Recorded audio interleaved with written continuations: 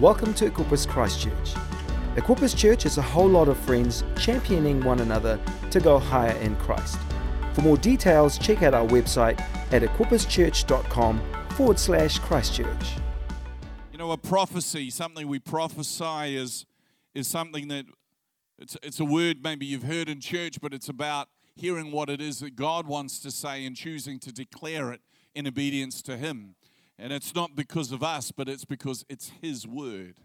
I also want to just encourage you with what Nick shared. And I want to say one of the powerful things that I believe is God's raising up in the church generally at the moment is raising up fathers and mothers in the faith. And that's incredibly important because that is what this generation, it's what our nation needs. Absolutely. But can I encourage you to begin to see yourself as a mum and a dad in the faith? It's got nothing to do with your age. And it's got nothing to do of whether or not you've experienced what it is to have natural children. To carry the heart of a mum or a dad is really to carry that passion to see another generation raised up. And as Nick said, to go further. I can say, even in the natural sense as a parent, no parent really wants their kids to never do any better than them. No parent really wants to be the one who's always doing more than their kids. Every parent wants their kids to go further. That's that same spirit. So can I encourage you, maybe you're a teenager. Can I encourage you, be open to allowing God to sow in your heart the spirit of a dad, the spirit of a mum. It's not about age. It's not even about the experience. It's about the heart that you have to see others raised up. And I believe if you have a hunger for that, God will actually begin to meet that hunger in ways that blow your mind, and you'll be incredibly encouraged. So go for it. That's awesome. Hey, so if I haven't met you before, hi, I'm Mark. My wife is Tongan. She's in Tonga at the moment. I'm leaving very early tomorrow morning to go to Tonga for a week. It's a long story. Nothing's wrong in our marriage. It's just we're living between New Zealand and Tonga. It's been an ongoing journey. I'll maybe talk a little bit about it as we go through tonight because it ties into what I want to share. But things haven't always worked out the way that we expected. My dad passed away suddenly at the end of January, so I've remained in New Zealand more than I anticipated on being in New Zealand, just helping Mum with the sale of the house and all the things that need to happen in the aftermath. Actually, just a testimony that Mum and Dad's house went on the market last Monday. So that's the first time it appeared. And auction on the 19th of April. And on Good Friday, Mum got a pre-auction offer, which was really, really good. So what that means is they bring the auction forward and the pre-auction offer becomes the beginning of the auction. And I mean, the pre-auction offer is pretty much what we thought would be the upper limit. So that's the floor. So now the auction's going to be on Wednesday, and every man and his dog and his family are coming through the house. There's been so many people viewing the house. So anyway, that's got nothing to do with it, but it's just thought I'd share a bit of domestic news. Okay, so tonight what I want to talk about, if we can bring the PowerPoint up, please. I want to talk about the idea of movies and dreams. I have a reputation that's not good in the sense that when I preach, oftentimes if there's been a new movie out, I'll go and see the new movie. And what I love when I watch a movie is I love looking for, sermon illustrations, just pictures, windows on principles. And what people don't appreciate is if they haven't seen the movie, I don't give a spoiler alert, but I actually spoil it by using something from the movie they are yet to see as an illustration of my sermon. So don't worry, I'm not going to do that tonight. But I was thinking about the realm of movies and the realm of dreams. See, one of the things I'm sure you can identify with is that when you go to a movie, you don't want people to have spoiled it because there's no point going to see a movie when you already know how it's going to turn out in the end, yeah? Let me see, use an illustration. How many people here have not seen the movie The Sixth Sense? How many people have not seen that movie? Okay. So I could really spoil this for you now. I don't know whether you're ever inclined to watch the movie The Sixth Sense, but how many people have seen the movie? Okay, so for you people, you know, I could really ruin it, couldn't I? By telling people how the movie ends up. Yeah? Yeah? You understand? I mean, do I have to spell it out and ruin it for everybody else? But if you've seen the movie, you see what there is there's this whole setup in the whole movie. And I in a moment or two, I could just ruin the movie, because if you went into the movie knowing what I could tell you, there'd be no suspense, there'd be no drama. It would just be like, I know where this is going. So with a movie, we don't want to go to the movie when you already know how it's going to turn out, yeah? And I was thinking about that compared to dreams.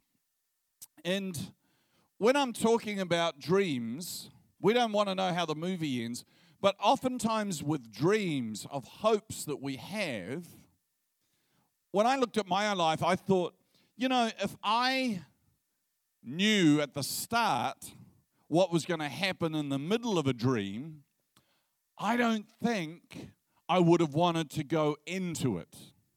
So with movies, I don't want to know how they end, but with dreams, I generally don't really want to know what's going to happen in the middle of them. And let me just give you, by way of explanation, what do I mean by dreams? Let's make the term dreams really broad.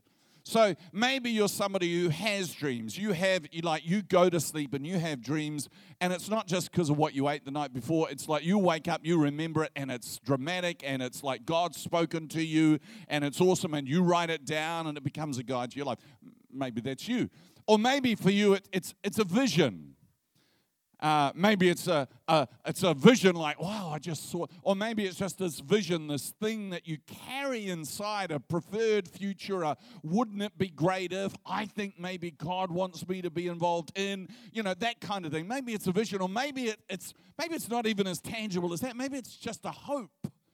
Or to quote the movie The Castle, it's just the vibe. It's just like something that I would like for the future of my life or that of my family, or something I feel like God wants to do in me or through me. Or maybe it's a word a word. That is, sometime you've read the Bible and it's like something out of the Bible has leapt off the page, and that's been something that you carry. You remember every time somebody mentions that scripture, every time it's preached, you get excited because God's used it to speak to you about something for the future. And maybe it's one you've carried for a long time, maybe it's fairly recently, maybe it's that word, it's that scripture, or maybe it's a prophecy. Somebody who's prophesied over you, somebody who's given you a message from God, and it's resonated in here. It's not like, whoa, it's not like left field. It's like, man, how did you know? How come God is reading my mail? And it's like it's a picture of something God wants to do in the future, and you're excited about it.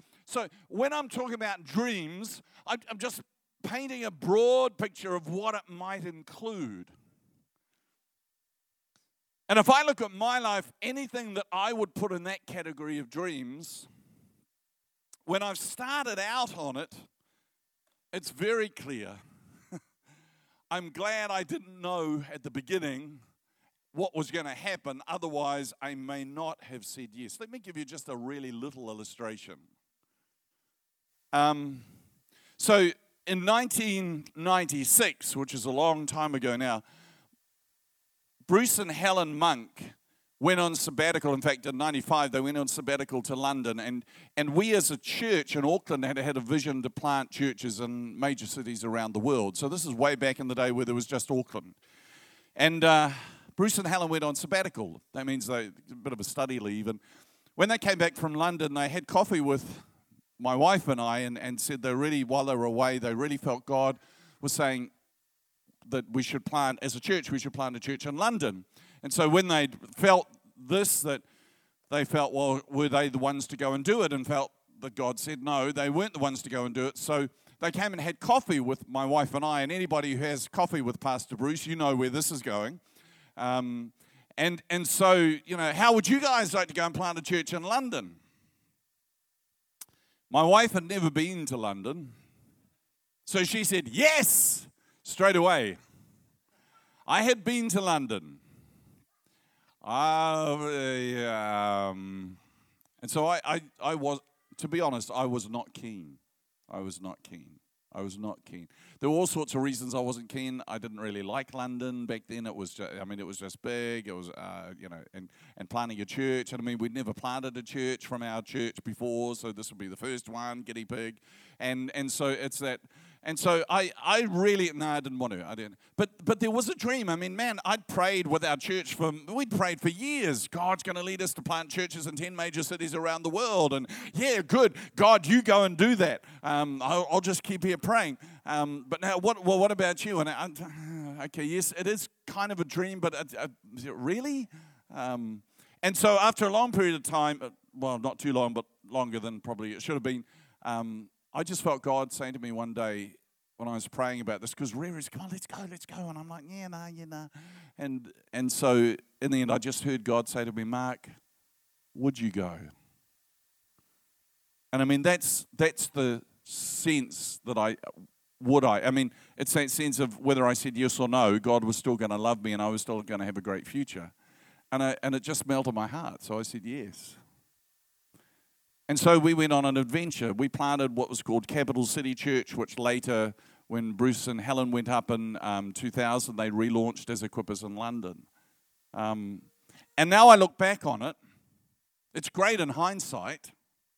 But at the time, if I'd have known at the beginning what was going to happen in the unfolding of the dream, I think I would have been even more resistant than I was to actually saying yes to go. Now, it wasn't a problem because now I realize that in hindsight, that was all good. But if you'd have told me at the start, well, look, you're going to go to London, and it's going to be great, and you're going to go with 4 families, and actually they're going to be families who are willing to go, but they're not actually grafted in strongly into the church. So you're going to have all sorts of challenges around the culture of what gets going, and you're going to struggle to actually find a house, and it's going to be a big job to try and find a job in London and get settled, and it's going to be a really big job to actually find English people and have friends and have relationships with them. So for actually quite a long time when you gather together as church, it's going to be the 4 families who went from New Zealand, and you're going to be, get a little bit tired of one another because you'd really like some English people to come in and get saved. And actually, it's going to be a long time before you can actually start public services, but then once you do, it's going to be a big job. You're going to have to pack up the car every day, and sometimes you won't have a car, so you'll have to get a taxi, put all the little sound system in the taxi and go to the hall where you're going to have church. And then when you get there, it's the same 4 families. You think, man, we could have done this in the living room at home and saved a whole lot of time and energy. And then eventually you'll be praying that somebody would come and get saved. And eventually one person will get saved, and it'll be such a celebration. They'll be the first salvation, but then they won't come to the church. They'll go back to their suburb. And it's just like, really? Really? I just, in my mind, I was going to the other side of the world. I'm going to do a great thing for God. I'm going to plant a church. It's going to be glorious, and we're going to be there till Jesus returns.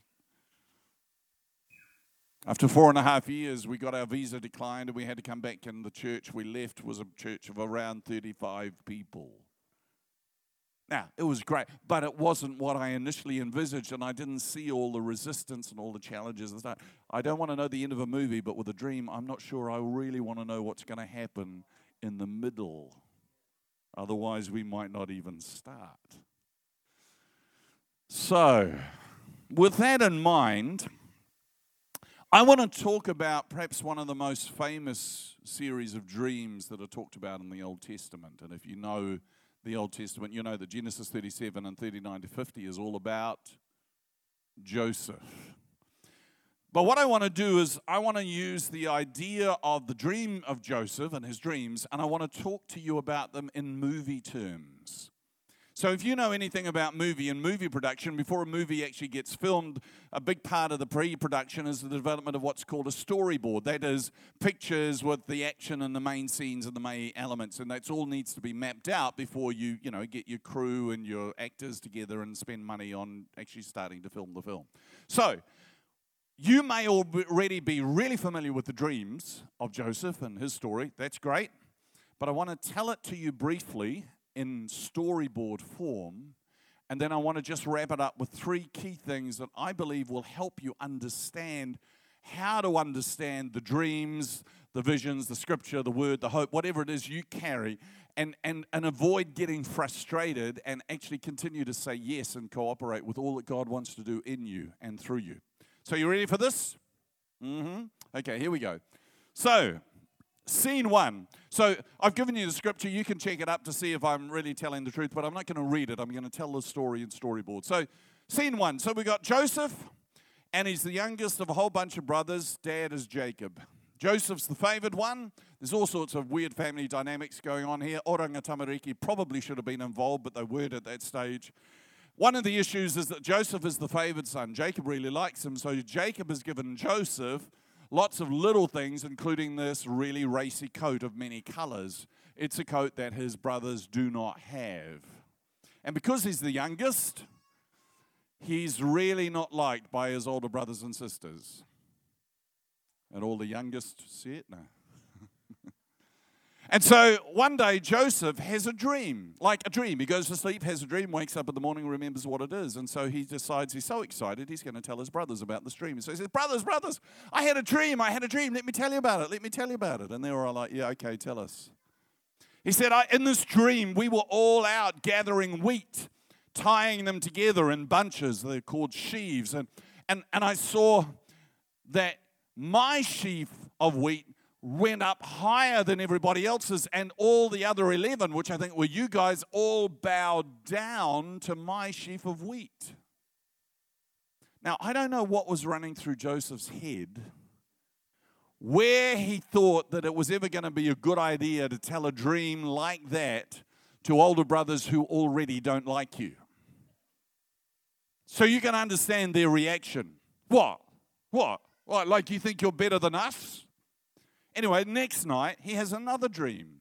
And Joseph, full of wisdom, wakes up the next morning and says, guys, I had another dream. You want to hear about it? Oh, yeah, sure we want to hear about it. Okay, yeah. In this dream, you weren't sheaves of wheat. Oh, that's good. No, this time I saw the sun and the moon and the stars, and I saw them all bowing down to me. Isn't that amazing? Crickets. That's all you could hear. They hated him. They absolutely despised him. A little later on, his brothers go out to look after the sheep, and Joseph's at home. He's the homeboy. And Dad, Jacob, says to him, I want you to go and find out what your brothers are up to. Come back and report to me. What do we call that today? What do we call that when a younger brother goes out to find out what the older kids are doing and come back and tell Dad? What do we call that? Yeah, snitch, narc, whatever. So that's exactly what the despised son goes out to capture some information to come back home and tell Dad about what his brothers are up to. And eventually he finds his brothers at a place called Dothan. And while they're there, they see him coming. And they decide that they start talking amongst themselves and say, hey, look, here's our chance to get rid of Joseph. Let's get rid of him. Why don't we kill him? And then we'll get his blood and put it on a coat, and we'll come back and take his coat, his brilliant coat, to Dad. And we'll say, look, Dad, we don't know what's happened, but look, there's blood on the coat. We think Joseph must have been eaten by an animal. Oh, so sad. Yeah. They decide this is what they're going to do. And then older brother Reuben thinks, oh, man, we don't want to kill him. So they said, no, guys, I tell you what, hey, look, here's a pit. Let's just put him in the pit. And let's get his coat, and let's put animal blood on it. And his whole deal was hoping he could go back later and rescue Joseph. So that's what they decide to do. So they grab him, they rip off his jacket, they throw him in the pit. And while they're sitting around having a meal, wouldn't you know it, there comes a whole bunch of Ishmaelite guys coming along, and they're slave traders. They're people traffickers. And so one brother has this brilliant idea, hey, we can make some money here. Why don't we sell him to the people traders, and not only are we getting rid of him, but we get some money to boot. Great idea. And so they sell Joseph, they sell the youngest brother to some slave traders who take him away. And they take him away to a place called Egypt. And he ends up becoming a slave in the house of a very wealthy man by the name of Potiphar. And Potiphar he trusts Joseph so much, he gives him control over his whole household. So basically, when Potiphar isn't at home, Joseph is the man. He gets responsibility to run everything. Isn't that amazing? A slave who's given responsibility, the same responsibility that the actual owner carries. But Potiphar has a Mrs. Potiphar. And when her husband isn't there, she starts looking around at the hired help or the slaves. And she looks at Joseph and decides he's pretty good looking. So she goes after him. she's really subtle. I'll keep it a bit PG because there are children in the room, but she basically makes it clear what she would like to do with Joseph and tries to entice him to do it. And he ends up saying, look, I cannot sin against God and I cannot sin against my master by doing what you're asking. And of course, hell hath no fury like a woman scorned. So the more he says that, the more she tries. And the more she tries, the more he resists. And the more that he resists, the angrier she gets, until one day she decides that she's going to fix him. So when she tries one last time to get him into bed with her, he refuses and he begins to run. Running is an acceptable form of fleeing temptation. Can I just say out of that? Some people think it's not very spiritual. Actually, it's incredibly spiritual. So Joseph runs, but while he's running, she grabs his clothes. They rip off, and he keeps running. He leaves his clothes behind, and so she's there with his clothes, and he's run away. So what does she do? She cries, rape. And she cries, see what this man has done to me. And everybody comes running as shock, horror. And so Joseph ends up getting arrested for something he never did. And he gets thrown into prison. See, Potiphar is the leader of the guard in Herod, the king, the Pharaoh of Egypt, in his household. And so because of that, he gets thrown into a prison that's actually Herod's prison. So here he is now, he's in prison for something that he didn't do. How's the dream going, Joseph? How's that amazing story, those two amazing stories you told your brothers at the beginning, how's that going for you? Now he's in prison. The same deal happens in prison. He becomes so trusted, his attitude is so great, that actually the guy in charge of the prison gives him responsibility over other prisoners. Kind of the same thing that happened in Potiphar's house, now it's happening in prison. And so he serves. He does as he's told, but he doesn't just do as he's told. He works hard. He's got something driving him beyond just what's best for me. And one of the things that happens while he's in prison is that he finds out that some of the other prisoners are having some dreams that are causing them some worry and concern. And so he says to them, well, look, I can help you interpret the dreams. So he talks to these two prisoners, and I won't go into the detail, you can read it, but basically he interprets both their dreams, and he's right. And one of them, his dreams end up leading to his death, and the other one, his dreams lead him to actually being released. And in fact, when this prisoner gets released, Joseph says to him, hey, when you get released, just remember, you've met me. Just remember, I'm in here for something I didn't do. Just remember me, won't you? And the prisoner said, I got you. And Joseph said, what's that mean? And he said, I don't know. It hasn't been invented yet. But so the prisoner leaves. Joseph is still in the prison. Because what's the best thing to do when you're struggling with your own dream is to help other people interpret theirs. And so he stays in prison. One of the other prisoners is executed, the other one is released. Oops. I don't know how this happens. Let's try that again. So after the dreaming, he's waiting in prison, waiting to be remembered. And he's waiting and waiting and waiting and waiting and waiting and waiting. Does this sound familiar to anybody? And waiting. And then eventually, the prisoner who's been released ends up working for Pharaoh, and Pharaoh starts having dreams that leave him very, very worried and concerned. He goes to all the wise men in his court, and he tries to get an understanding of what these dreams mean. None of them can tell him what they mean. And then all of a sudden, this prisoner who's been released has a Homer Simpson moment. Oh, that's right. There's this guy in prison. In fact, Herod, he's here in this prison, in your very prison. He's here. He's really good at interpreting dreams. So Pharaoh says, okay, go and get him. So they bring Joseph up out of the prison in Herod's palace, and they bring him before Pharaoh. And Pharaoh tells him, look, I've got these dreams. I don't know what they mean. And so Joseph says, well, it's God carries the interpretation. Tell me what the dream is, and I'll tell you what they mean. How many people have seen Joseph and the Amazing Technicolor Dreamcoat, the musical? Yeah. So this is the part where Pharaoh said, well, I was wandering along the banks of the river when 7 fat cows came out of the Nile. Ah, bop shoo-wah-da-wah, bop bop shoo-wah-da-wah. And right behind these fine, healthy animals came 7 other cows that were skinny and vile. Ah, bop shoo-wah-da-wah, bop bop shoo-wah-da-wah. Hell, the thin cows at the fat cows, which I thought would do them good. Ah, bop shoo-wah-da-wah, bop bop shoo-wah. But it didn't make them fatter like such a monster supper should. Bop shoo-wah-da-wah, bop bop shoo-wah. The thin cows were as thin as they had ever been.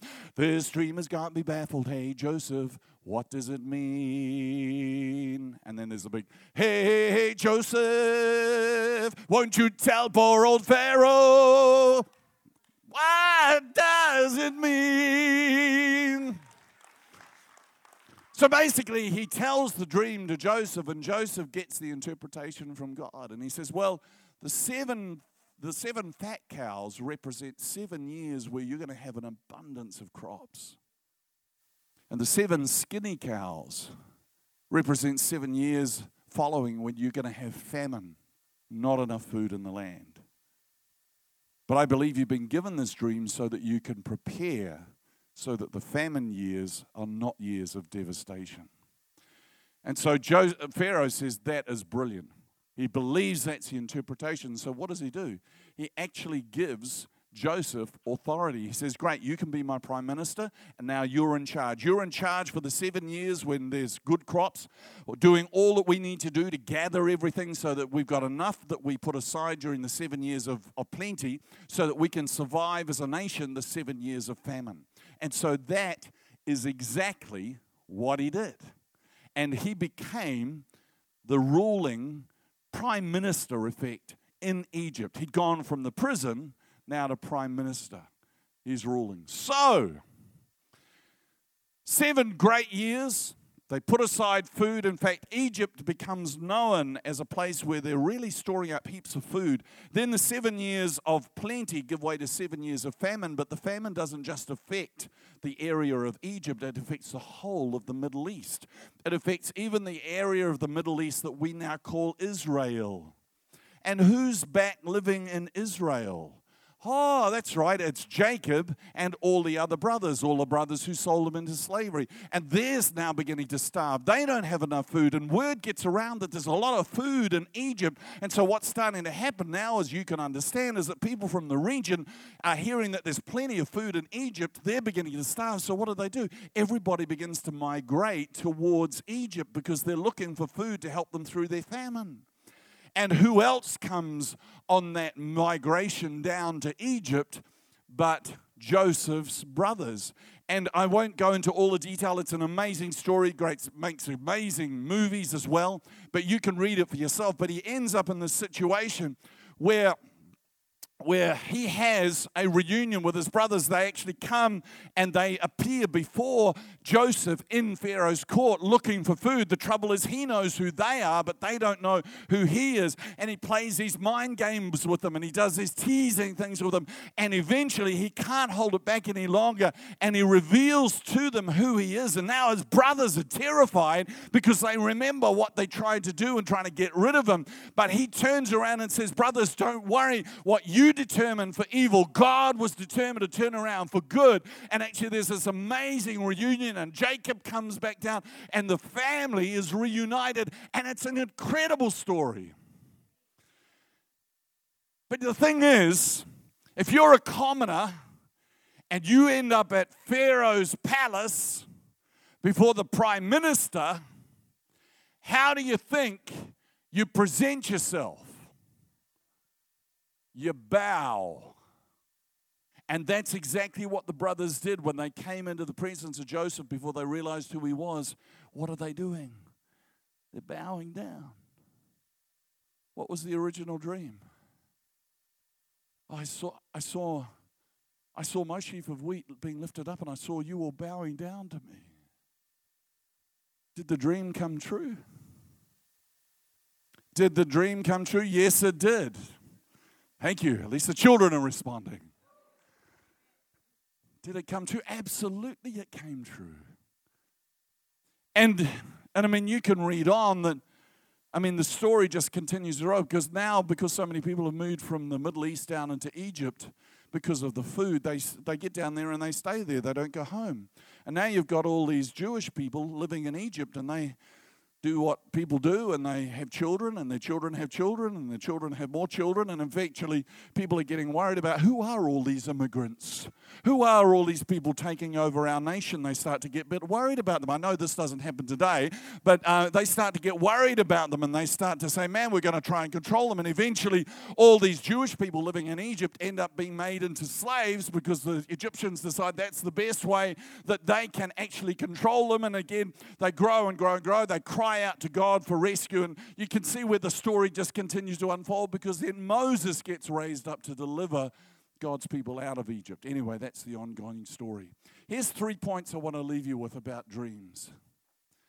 I trust that as we break the storyboard down, maybe it's going to help gauge and get in your mind some key points about how Joseph responded to the dream God gave him. Here's the first point I want to tell you about a dream or a vision or a prophecy or a word or a hope, whatever it is for you. Number one, the dream is like the end of a movie. Remember, what was the dream? The dream was Joseph saw his brothers bowing down to him. See, the trouble is often we get frustrated with a dream or a hope or a prophecy or a word or a scripture. We get frustrated because we receive it, we get excited, and we think, great, it's going to happen all by next Tuesday at 4 o'clock. And when it still hasn't happened by Friday, we're frustrated. But the idea is God gives us a vision, a hope, a dream, a prophecy, a word, a scripture. He gives it to because He's showing us something in the future. And I think the best way we can approach it is say, wow, God, I'm going to receive that. Hold on, but I'm going to see it. Pastor Richard, left to right. Okay, so we receive it, and it's like, we got to see, that's like the end of the movie. It's not the first scene. It's not the thing happening next week. God's giving you a picture of your preferred future, His dream for you, but it's like at the end of a movie, just as it was for Joseph. And sometimes I think if we could hold on to that point alone, that's going to deliver us from a whole lot of frustration and a whole lot of losing hope and a whole lot of losing focus. Imagine Joseph has a dream. What's the first thing that happens? His brothers want to kill him. He tells his dream to people who are close to him, who he expects, I think, perhaps unrealistically, that they're going to welcome it. And what do they want to do? They react so much they want to kill him. Sometimes in sharing the dream with people close to us, it never goes as well as we hoped. And then it goes from bad to worse. They want to kill him. He gets sold as a slave. He gets falsely accused. He gets thrown in prison. He spends a long time in prison before he comes out and interprets Pharaoh's dream. But the dream still comes through. But the dream is like the end of a movie. What's the dream that you have? Or maybe is it the dream you had? Is it the one that you've given up on? Hasn't happened yet. It's not going to happen. I don't think it ever will. So I've just let it go. Well, what if that was the last scene in the movie? I mean, who goes to the movie and walks out after an hour? I mean, if you walk out of the movie after an hour, you never know how it ends. If you never stick it out to the end, you'll never know how it ends. I mean, goodness me, what if you were watching Lord of the Rings and you got bored after 2 hours and 20 minutes and then walked out? Man, you were that close to the end and you could have known how it finished, but you walked out early. Have you walked out early on the dream that God has given you? Have you just said, it hasn't happened. Didn't happen in seed 1. I'm out of here. God says, no. I'm showing you how it ends. Stay in the theater. Stay in the movie. Come on, write it out. See, the other thing about a movie is nobody wants to watch a movie where nothing happens. I mean, who wants to go to a movie where a guy has a life, nothing abnormal happens, there's no challenges, there's no resolve, it just he has a life, and then he dies. I mean, who wants to go to a movie? The whole reason we like going to movies is because there's drama. Movies start out, they're all the same. They set the scene, you get to know the characters. Then what happens? Then some form of tension or drama or calamity starts to creep in. And then there's more calamity. And then you're like, oh my gosh, what's going to happen? And then the whole rest of the movie is about resolving to where things are resolved. And that's what keeps you hooked. You are wired for story, but nobody wants to watch a story where nothing dramatic happens. And yet so often in the dreams that God gives us, when the drama comes, we don't want to be in that movie. We'd like to hear other people's testimony of the drama they found in their life and how God brought them through. We celebrate that, but we don't want to be the people it's happening to. God says, come on, don't walk out halfway through. I've shown you something, but it's like the last scene of a movie. So see it through to the end. Walk through the drama. See how it resolves. Hold on to God. Don't forget the dream. See it right through to the end. Okay, here's the second point about dreams. Our words can affect how the dream unfolds. Do you know probably the dumbest thing Joseph could have done was to tell his brothers his dreams? But here's the thing, you notice it didn't stop the dream coming true. I mean, I don't know. In my limited knowledge, I'd say, I don't think that's a wise move, Joseph. Trying to get one up on your brothers by telling them your prideful dream. But he did. And in the end, it didn't stop the dream coming true. Wow. See, here's it is. Look, there's the dream. There's the pit. There's Potiphar's wife. There's prison. There's him interpreting the prisoner's dreams. And there's Pharaoh. Now, it's like all these scenes in the movie of Joseph's dream. But there's more to it. It's like between each scene, there's a door.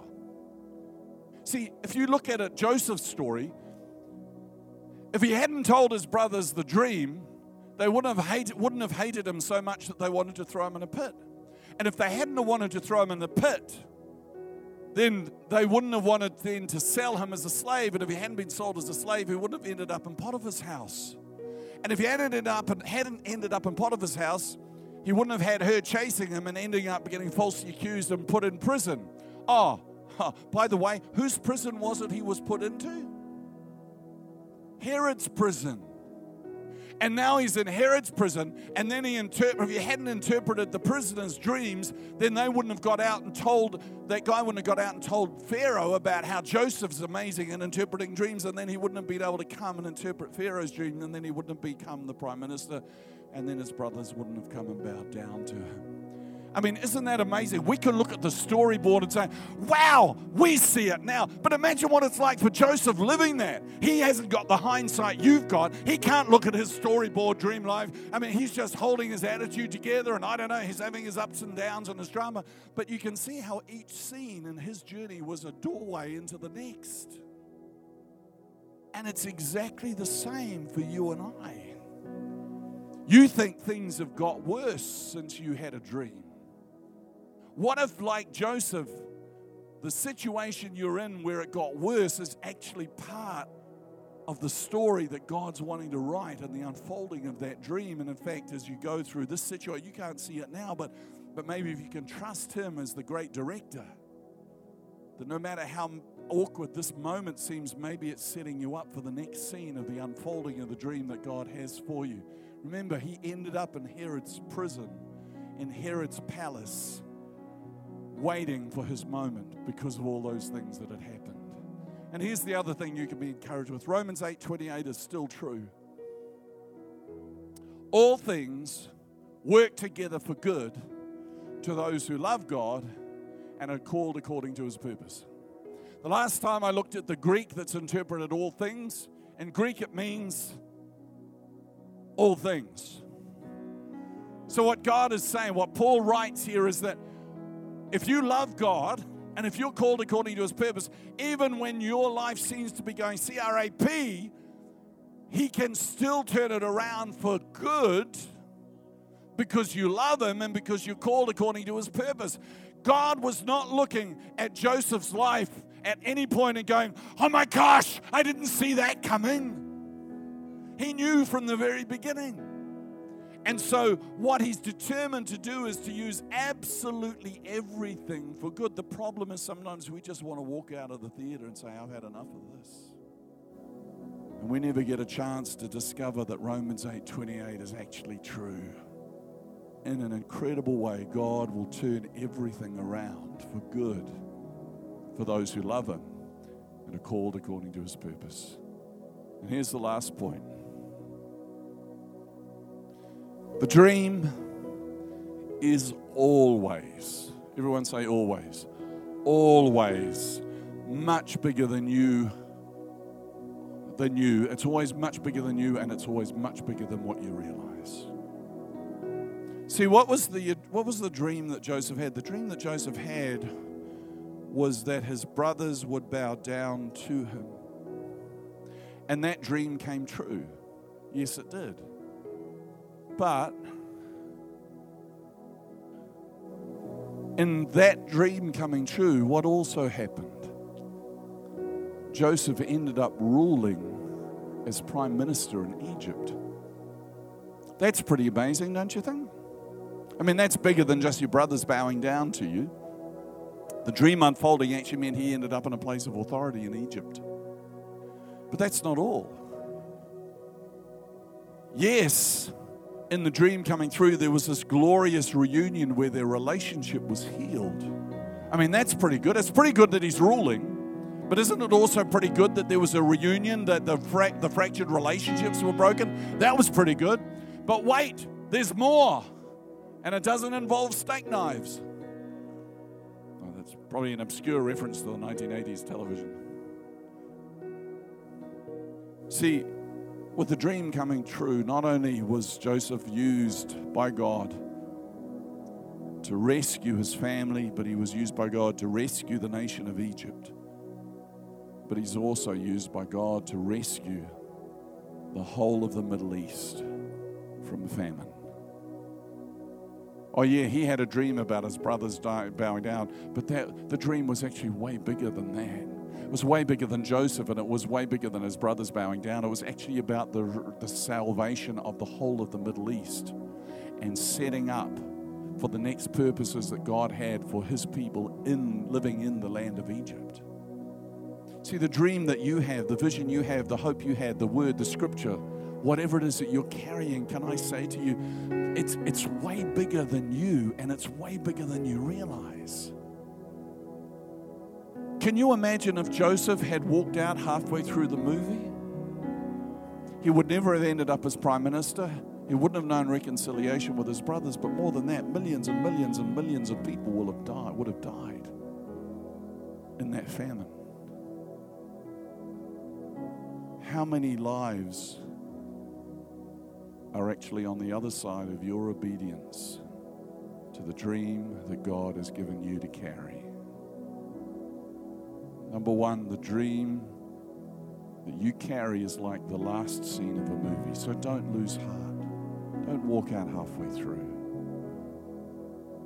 Number two, the words that you say can affect how that dream unfolds, but God is not surprised. He'll use everything, even unwise words. He'll turn it around for good.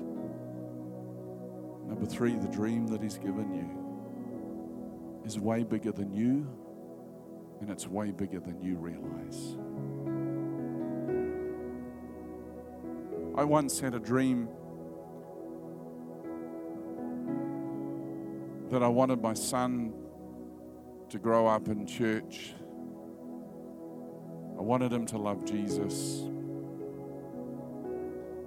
and I wanted him to be devoted. That was my dream. And so because that was my dream, my wife and I, we did stuff to try and work toward that dream. We didn't do it just because of him, because it was already part of our life, but we prioritized relationship with God. We prioritized the house. We took him to church. We took him to church when he didn't want to. We put up with all those times where, he was that kid running around in the foyer that all the other parents were like, what is wrong with that child?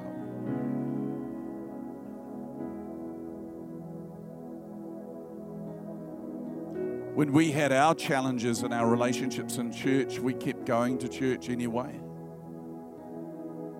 not just for our sake, but because of what we wanted for our son. Did I ever envisage that Keenan would be the man that he is today, knowing God as he does, loving him as he is, and doing what he is? No, it's way beyond what I dreamed. Do you know what Keenan said to me one day? In fact, he said it to me 3 times on different occasions. The older he's gotten, the more he's realized how, church is church and family is family, and sometimes we love God, it's just our brothers and sisters we can't stand. And yet the challenge is the Bible's really clear that there's no separation. We can't say we love God and hate his bride, which is the church, which is everybody else. But come on, let's be real, people. It's not always beer and Skittles. It's not always a party, because it's family. You can pick your friends, but you're stuck with your relatives. Do you know what Keenan said to me one day? And he said it on 3 different occasions. He said, Dad, because he hears about people who divorce church. I call it that because I think it's that strong. I'm not saying we're a cult or anything, and when God moves people, that's fine. But sometimes people are like, they get in a huff, they throw their toys out of the cot, and they just stop going to church. And instead of resolving the issues. You know what he said to me? He said, Dad, I'm so glad that you and Mum, even when times were tough, I'm so glad you and Mum didn't stop coming to Equippers. Because I wouldn't be where I am now if it wasn't for the community that we're a part of. See, the dream you carry is way bigger. I can remember the first time I'm sitting in a crowd and we're singing a song that Keenan has said, Dad, can you look at these lyrics? Do they make sense? Is that theologically correct? Because that's, And then we sing the song and he said, wow. I'm not, you have a proud dad moment, but it's not all glory to Keenan, it's all glory to God. But I'm just so glad because this is way bigger than I ever imagined. Who's on the other side of obedience to your dream? Don't lose heart. See it as the end of a movie. Be willing to ride the drama, understanding that every situation, no matter how hard, is going to be an opportunity to go into the next scene. Joseph wouldn't have ended up doing what he couldn't have done if he hadn't ended up in prison in Pharaoh's palace. Don't walk out early. Father, I just pray for everybody in this room. And I pray especially for the moments where we have encountered something of your picture for our future. Maybe it was a dream. Maybe it was a vision. Maybe it was a prophecy. Maybe it was a hope. Maybe it was nothing stronger than, wouldn't it be great if? Some people have carried scriptures, prophecies that have been spoken over them, or scriptures that have leapt off the page. And one season in our lives, they actually gave us vision and hope for a future, but somehow it's like the mundane and the frustration and the unmet expectations and the disappointments have meant that we've kind of left the theater early, not giving a chance to see how the dream movie finishes. So, Father, tonight I particularly want to pray for the rekindling of that dream. Father, I pray for your people that even tonight, even out of what we shared, they begin to see again in a new perspective the dream, the hope, the vision that they have, to see it. It's like the last scene.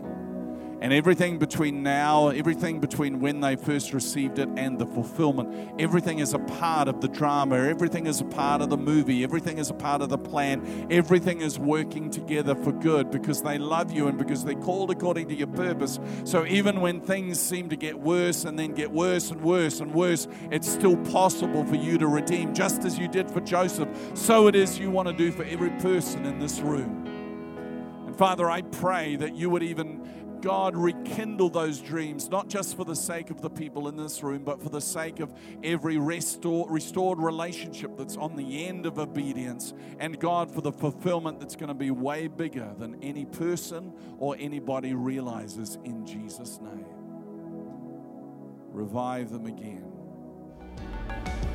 Thanks for listening to this podcast. Check out our website at equipperschurch.com/Christchurch.